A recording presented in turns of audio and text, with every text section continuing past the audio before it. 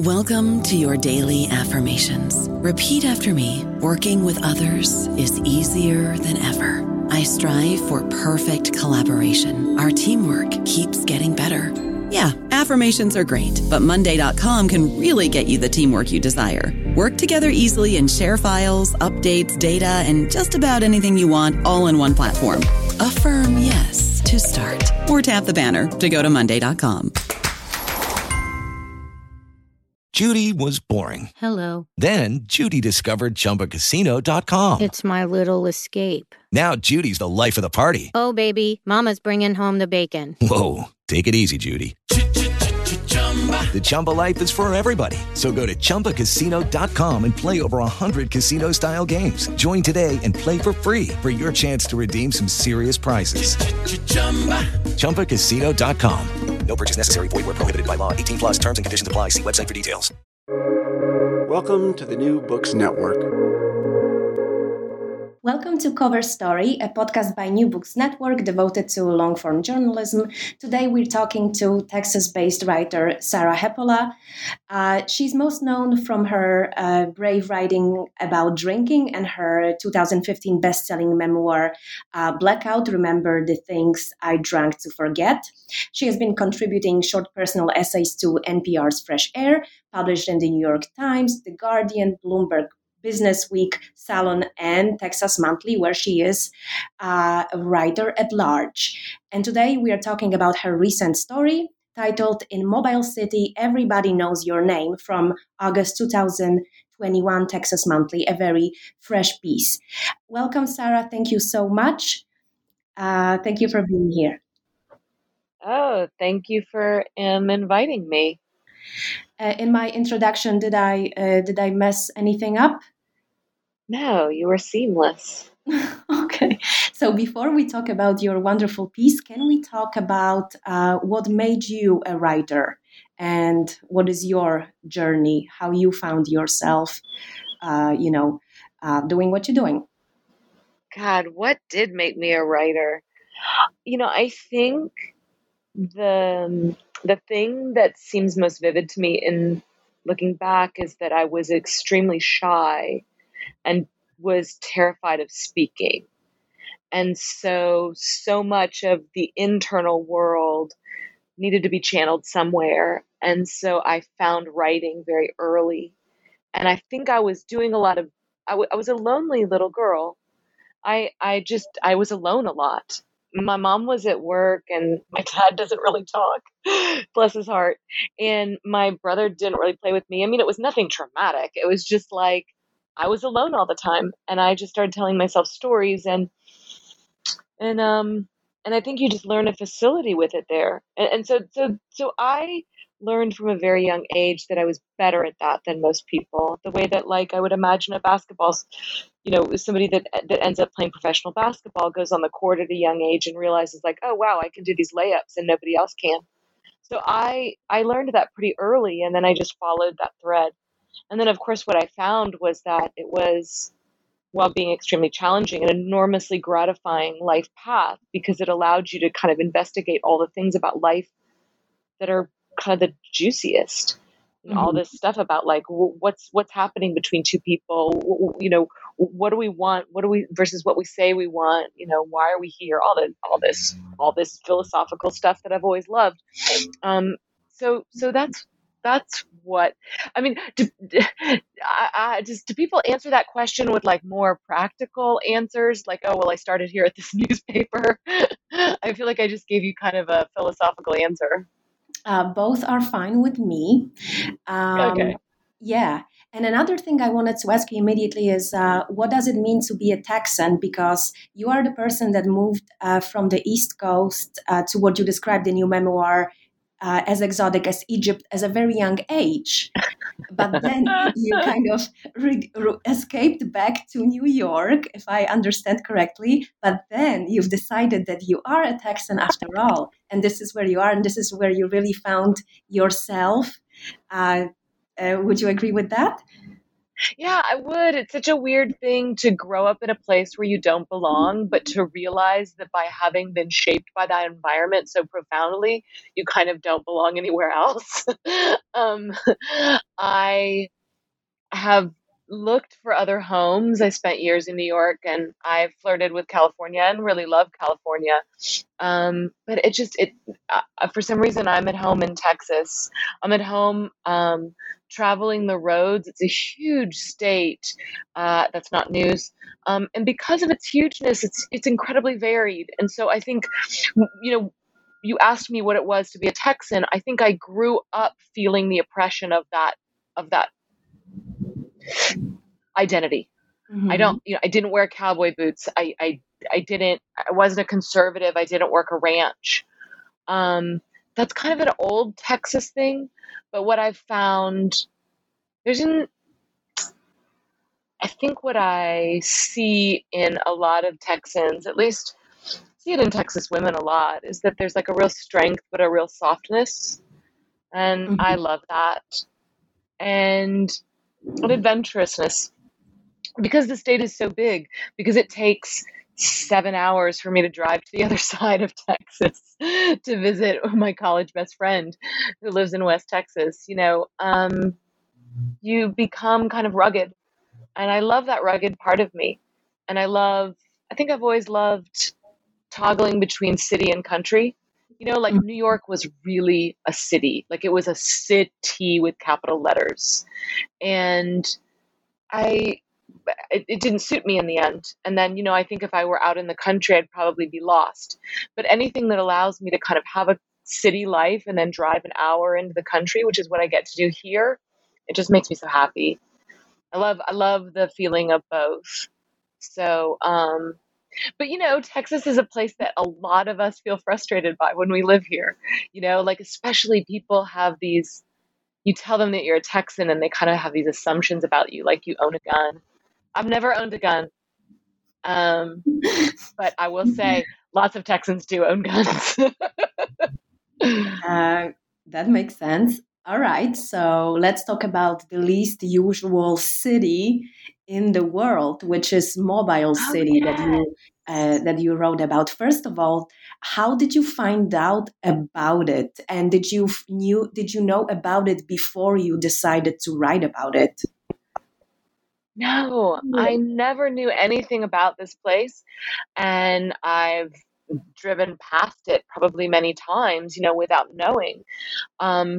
I learned about Mobile City from my editor at Texas Monthly, and she said to me, this is a really unusual city, and I know it might not be the most sensitive thing for me to ask you to write about because it was nominally about drinking. The city was incorporated in 1990 to bring booze to a dry county. It's just a trailer park of 50 mobile homes, and because that area was dry, they wanted to incorporate it. So it really only had one business that she knew of, which was a liquor store.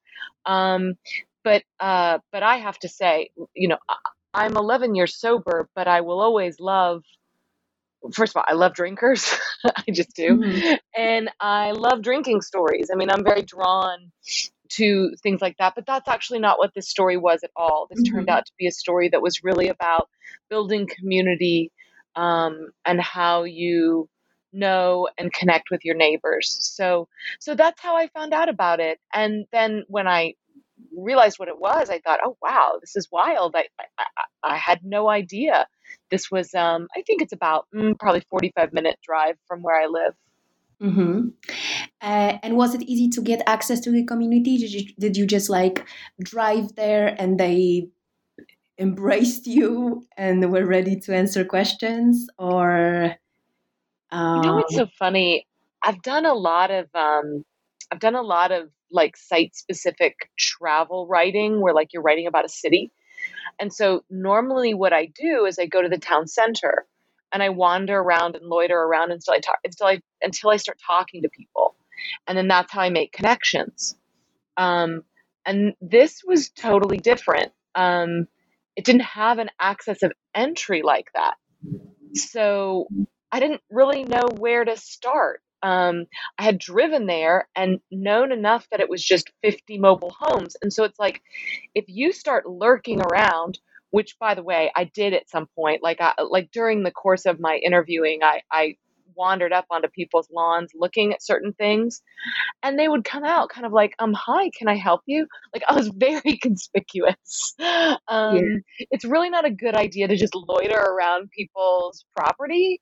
So what I ended up doing was, I found some people through their Facebook page, reached out to them, but who I really connected to was their mayor, Kenny Phillips, who was just a wonderfully welcoming, gregarious, good-hearted, interesting person.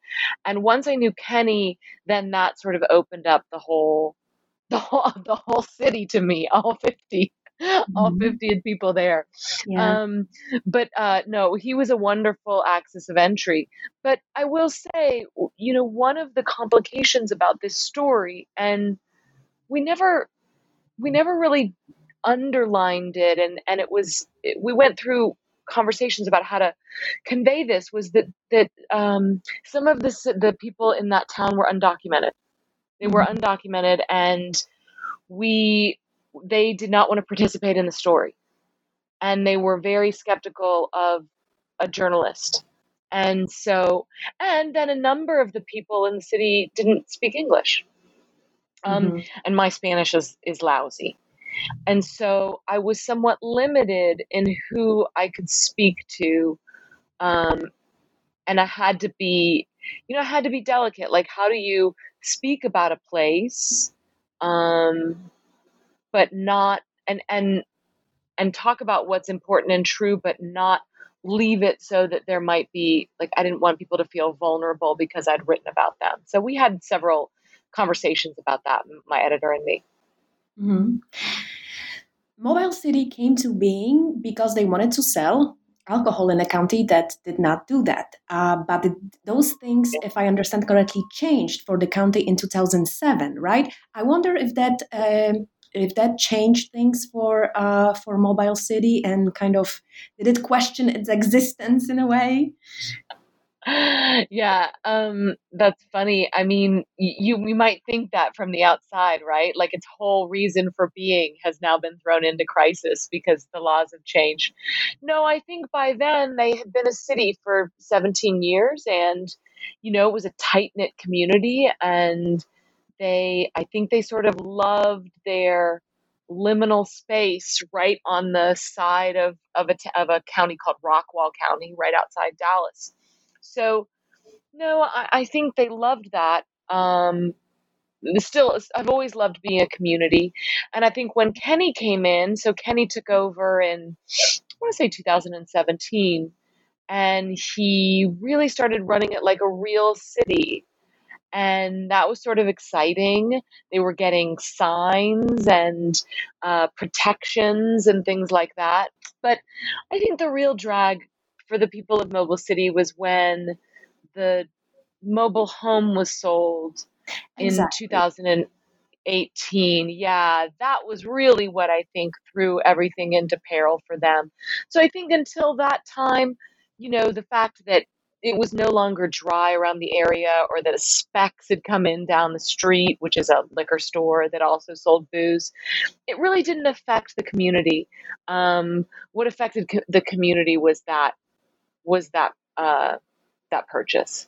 Right. So let's talk about this new problem that they're facing, this new company, Buena Vista, and kind of different ways they try to run this very quirky little community that likes to do things on its own, right? Yeah, exactly. I mean, I think one of the things about Mobile City is that it had been allowed to kind of, I don't know, like, grow its own community and culture that didn't exactly map onto everything else, And so Kenny was coming in and trying to gently change the way the laws were to bring them into accordance. But I think what happened with Buena Vista is that they came in and just sort of, like, put down the boot.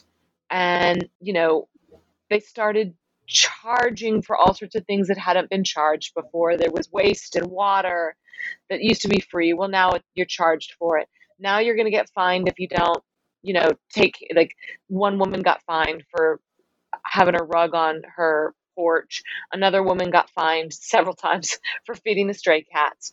So there were these things that felt like arbitrary. So they had experienced their little 50 mobile homes as a kind of utopia. It was like a little bubble of a community where nobody really bothered them.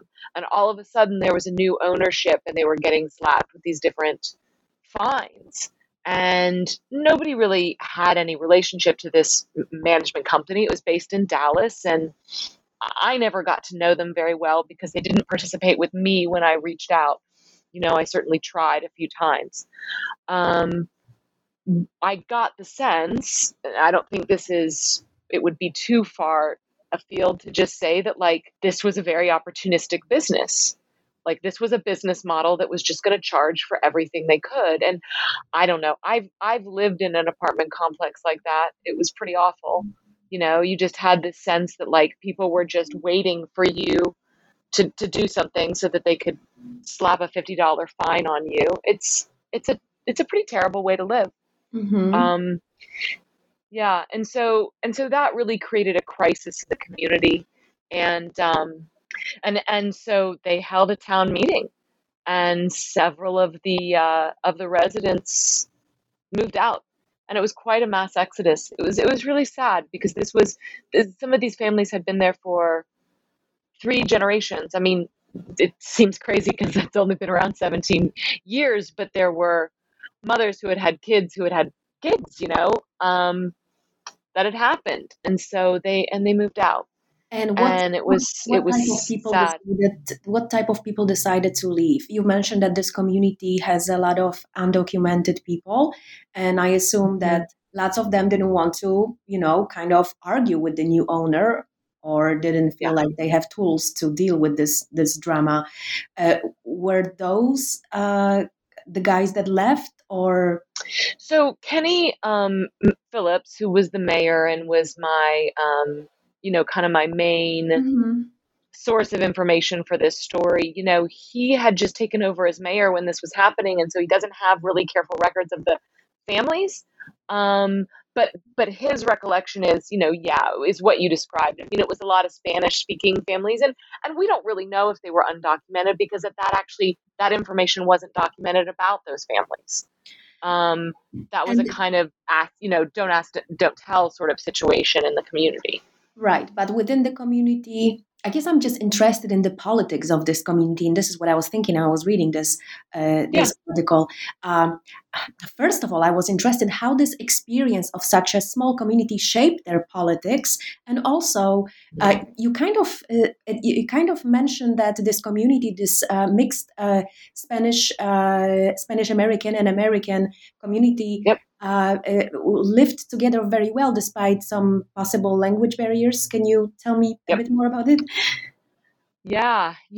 I mean, I definitely thought that the diversity mix was lovely and easygoing.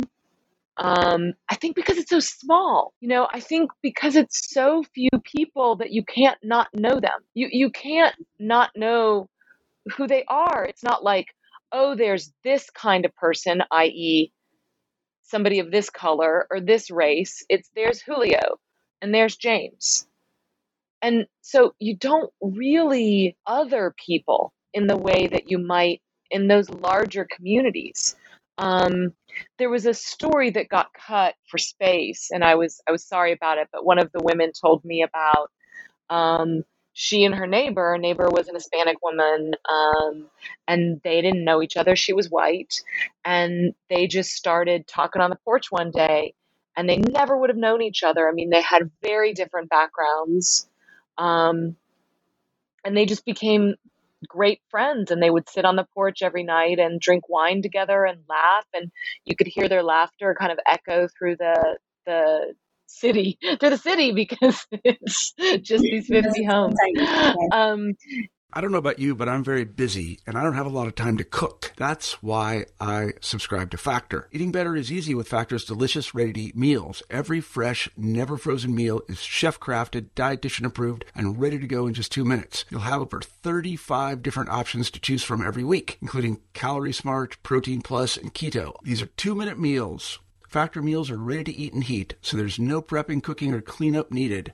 They're flexible for your schedule. Get as much or as little as you need by choosing your meals every week. Factor is the perfect solution if you're looking for fast, premium options with no cooking required. Sign up and save. We've done the math, and this is important. Factor is less expensive than takeout, and every meal is dietitian approved to be nutritious and delicious. Head to factormeals.com/NBN50 and use code NBN50 to get 50% off. That's code NBN50 at factormeals.com/NBN50 to get 50% off. Yeah, I mean, it's really. I was actually quite moved by the way that they all lived alongside one another, and also remember, there's a couple of interesting things about this. I mean, everybody's living in a mobile home. I'm sure. Well, I know some are longer, some are smaller, some are taller, but I mean, this is not like a vast income disparity situation. These are people that are pretty much all in the same boat. And there's a lot of neighborliness there. There was a woman, Brittany, who told me that her neighbor just mows her yard. She's a single mom, and he knows that she works all the time, and he just mows her yard for her. And her other neighbor brings her pupusas because, again, she's got 2 kids. Why not? And this is the kind of stuff that used to be, I mean, gosh, please don't think I'm waxing nostalgic about the 50s necessarily, because there's a lot of problems with the 50s.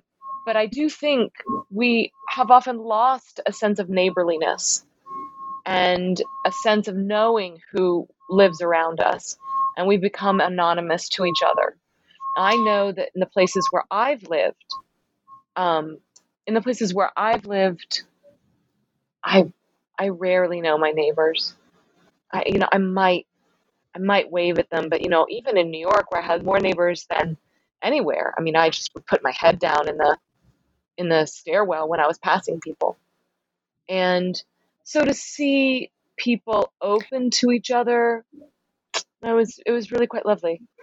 Oh, and you asked how it changed their politics. I wanted to answer that question too, because yes, I liked that question.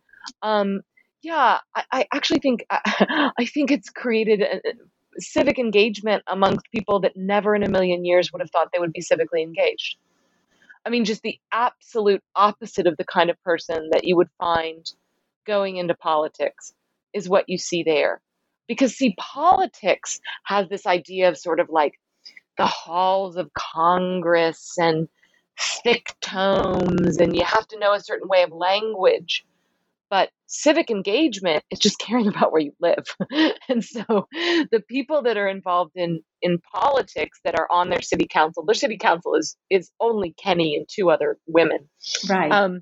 But they are people that never would have seen themselves in this kind of political engagement. What they care about is people.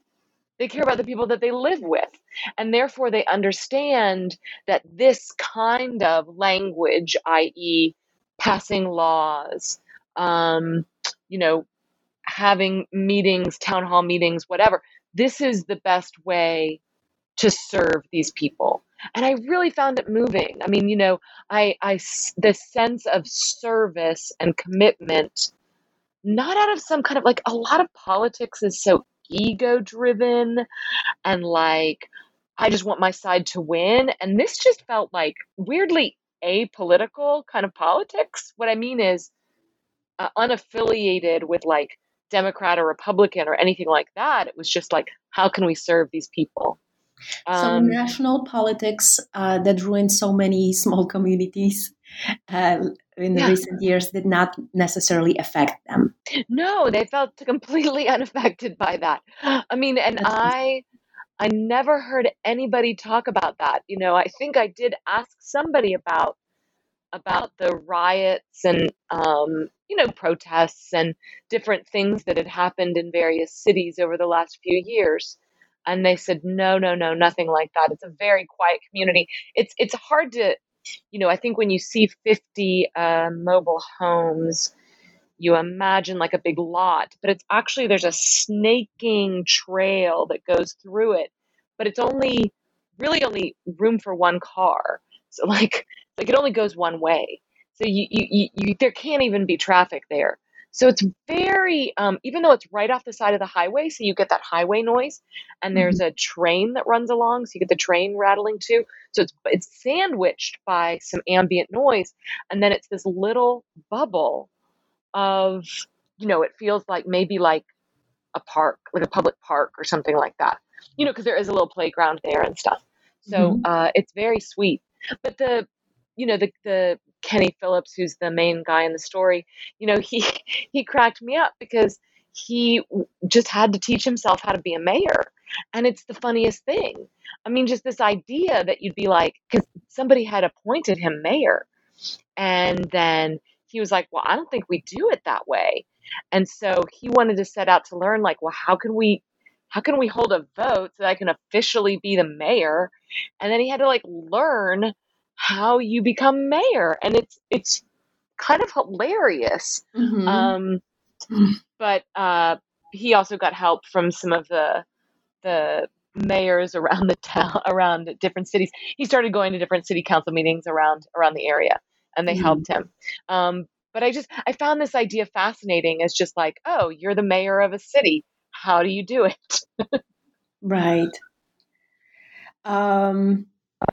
So what is the reception of this community to your piece,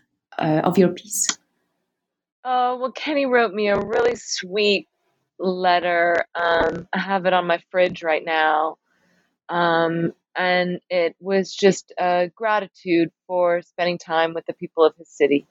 Amazing. And he told me on the day that it came out that his phone was blowing up. And I heard from another woman in the piece that said she was so grateful for it too. So, it's interesting when you go spend time in a home that's not yours. A lot of my writing is about my life, my drinking problem, my body, my family. It's mine. But a lot of my journalism is about things that aren't mine. I'm an observer, I'm a visitor. And so, that was a special place, and I wanted to, it's tricky because I don't want to say I wanted them to like it. I didn't feel like my job was to make them like it. I felt like my job was to render it honestly and fairly and with loving eyes, which I had for that place. So I was pleased that they felt like that happened. That made me happy. And, they hadn't been written about much at all. There had been one small piece in the Dallas Morning News about 7 years ago. But that's about all you can find. So this was a big media coming out for them, for the city of Mobile City. And I assume that they want to maintain being a city, and they do not want to join whatever is next to them, even though the initial reason for becoming a city doesn't necessarily exist anymore. Yeah, I don't think they do. I certainly didn't hear that amongst anyone. I mean, I think eventually, I think what happens with this property company is probably going to determine some of these things. Because that's just the real knot in the community right now. And if it were to be decided that they might have more protections through another city, maybe they would go a different way. But right now what Kenny is doing is adopting a lot of ordinances about fair housing. They didn't have them in the books at the time. These are things that he's learning. So he's adopting that so that moving forward, there can be a little bit more standard operating procedures about what you can and cannot throw down, charges for.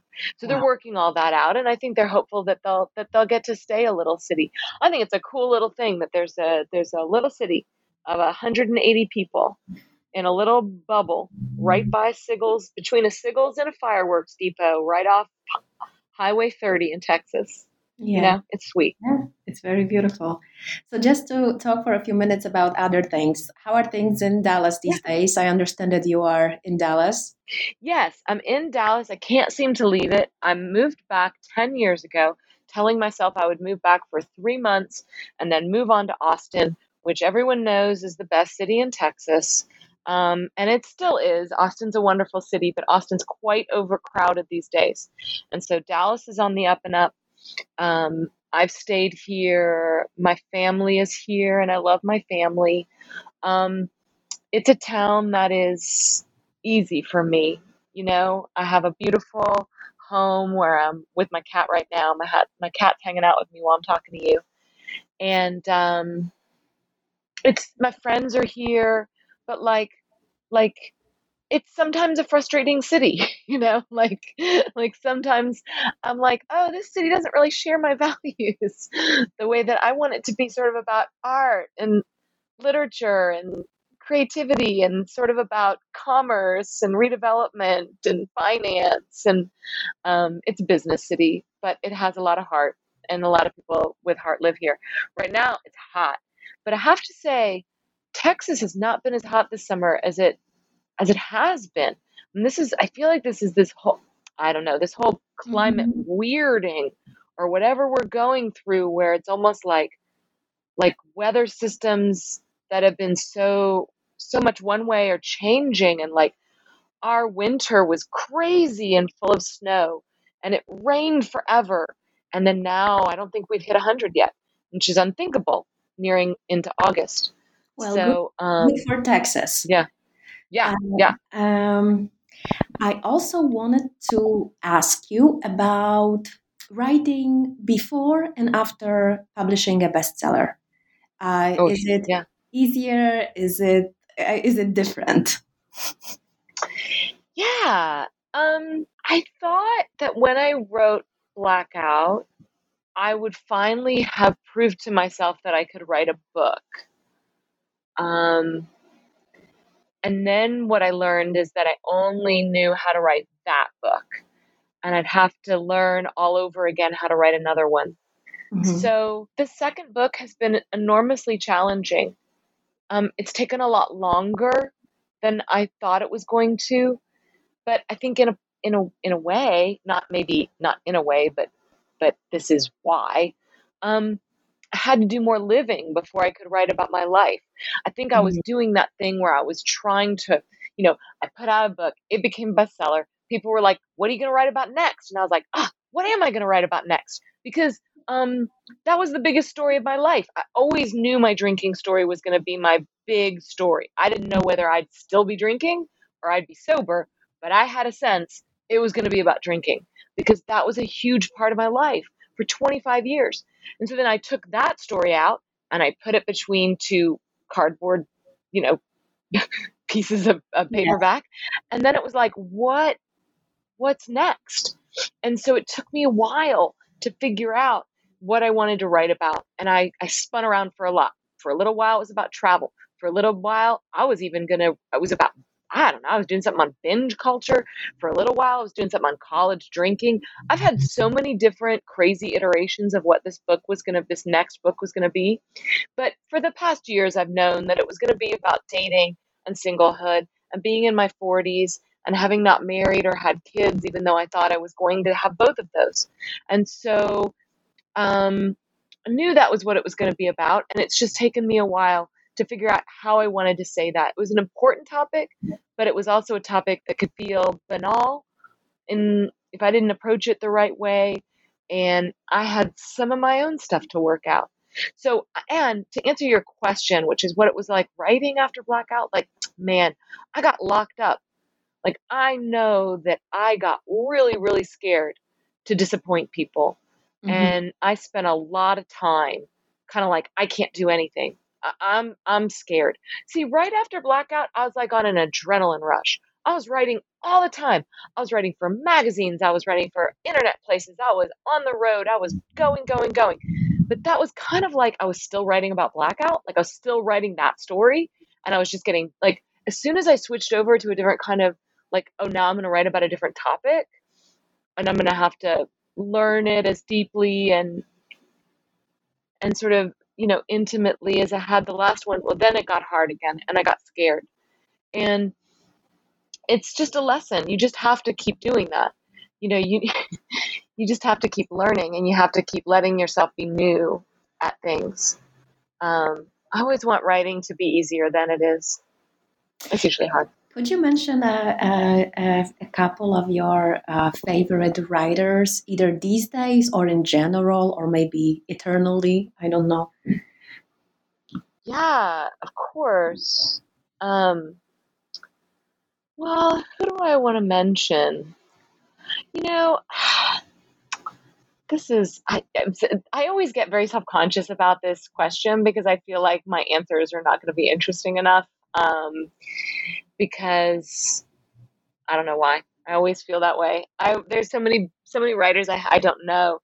Yeah. I got really into Don DeLillo in the last couple years. Wow. And I've always liked him. I read White Noise years ago, but I had never really, I'd never really spent much time with his work. And I started reading Underworld, which is just this massive 900-page tome. And I mean, the rhythm of his language, the clip of it, it was just mesmerizing, and I was so sucked in. It's really strange books that I remember whenever I was not in it, I wanted to be back in it. So I just had that restless feeling of like, I wish I was in that book.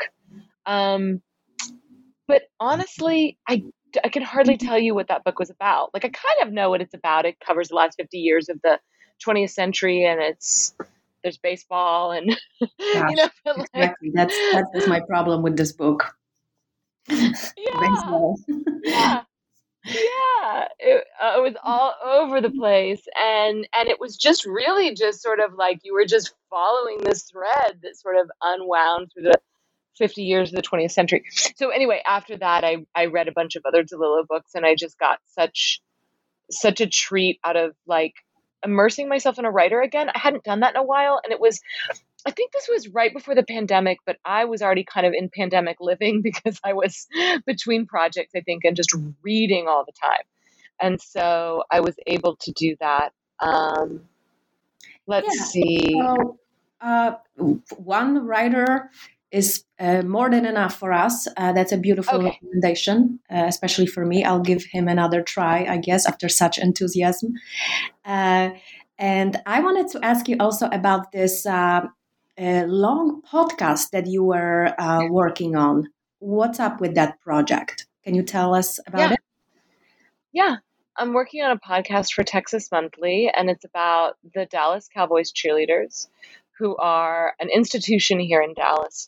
I grew up under in the long shadow cast by the glamorous, sexy royalty of the NFL, the Dallas Cowboys cheerleaders. And this was in the late 70s, and they were really in their peak of pop culture popularity. They were on variety shows, and they were on commercials, and they were in posters, and there's nothing I wanted to be more than to be a little cheerleader, just like them. I grew up to be much different, but when I moved back to Dallas, they were still here, and I got to thinking about how they shaped me, how they shaped the world. I just became very fascinated at telling the story of where they came from, what it was like for the women in that ride. It struck me that we knew this story through what the women looked like over the years, what they looked like and what we thought of them, but I hadn't heard their stories, and I didn't know what it had been like for them. And I kind of didn't know where it came from. So it's been a historical, cultural, personal investigation, and it's been a massive project. It's going to be 8 episodes. It comes out in September, late September, to coincide with football. I'm so scared. I've never done anything like this. It's been a huge learning curve to learn the audio, to learn all sorts of things about storytelling that I didn't know before, but I've always wanted to, because I really do love this form of storytelling. I love podcasts. I love the, oh gosh, well, Right now, I listen to The Daily. I listen to there's a podcast called The Fifth Column that I really love. It's a journalism podcast. I've always been a fan of the classic ones, the This American Life and any of those storytelling podcasts. I've had to stay away from podcasts for a little while because I was getting so anxious listening to really good ones. Like somebody sent me one called The Line a little while ago, and it was about Navy SEALs, and it was great. But they had such a sleeker production than I did that I was like, oh, I can't even listen to this. It's just making me anxious. Do you have a name for your podcast? We're still working on the name. We're like in final negotiations over the name, so I shouldn't mention it, but okay, we'll be there soon. Sounds amazing. So that's late September. Okay, we will look it up. I will look it up. Well, thank you so much for your time. And today we were talking with Texas-based writer Sarah Hepola, and we were talking about her recent story in Mobile City, Everybody Knows Your Name, that is published here in August 2021 in Texas Monthly. Thank you so much, Sarah. Thank you.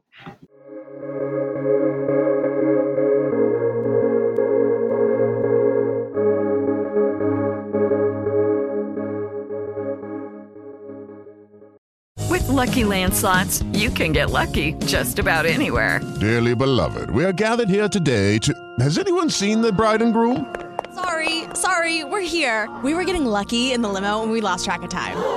No, Lucky Land Casino, with cash prizes that add up quicker than a guest registry. In that case, I pronounce you lucky. Play for free at LuckyLandSlots.com. Daily bonuses are waiting. No purchase necessary. Void where prohibited by law. 18+. Terms and conditions apply. See website for details.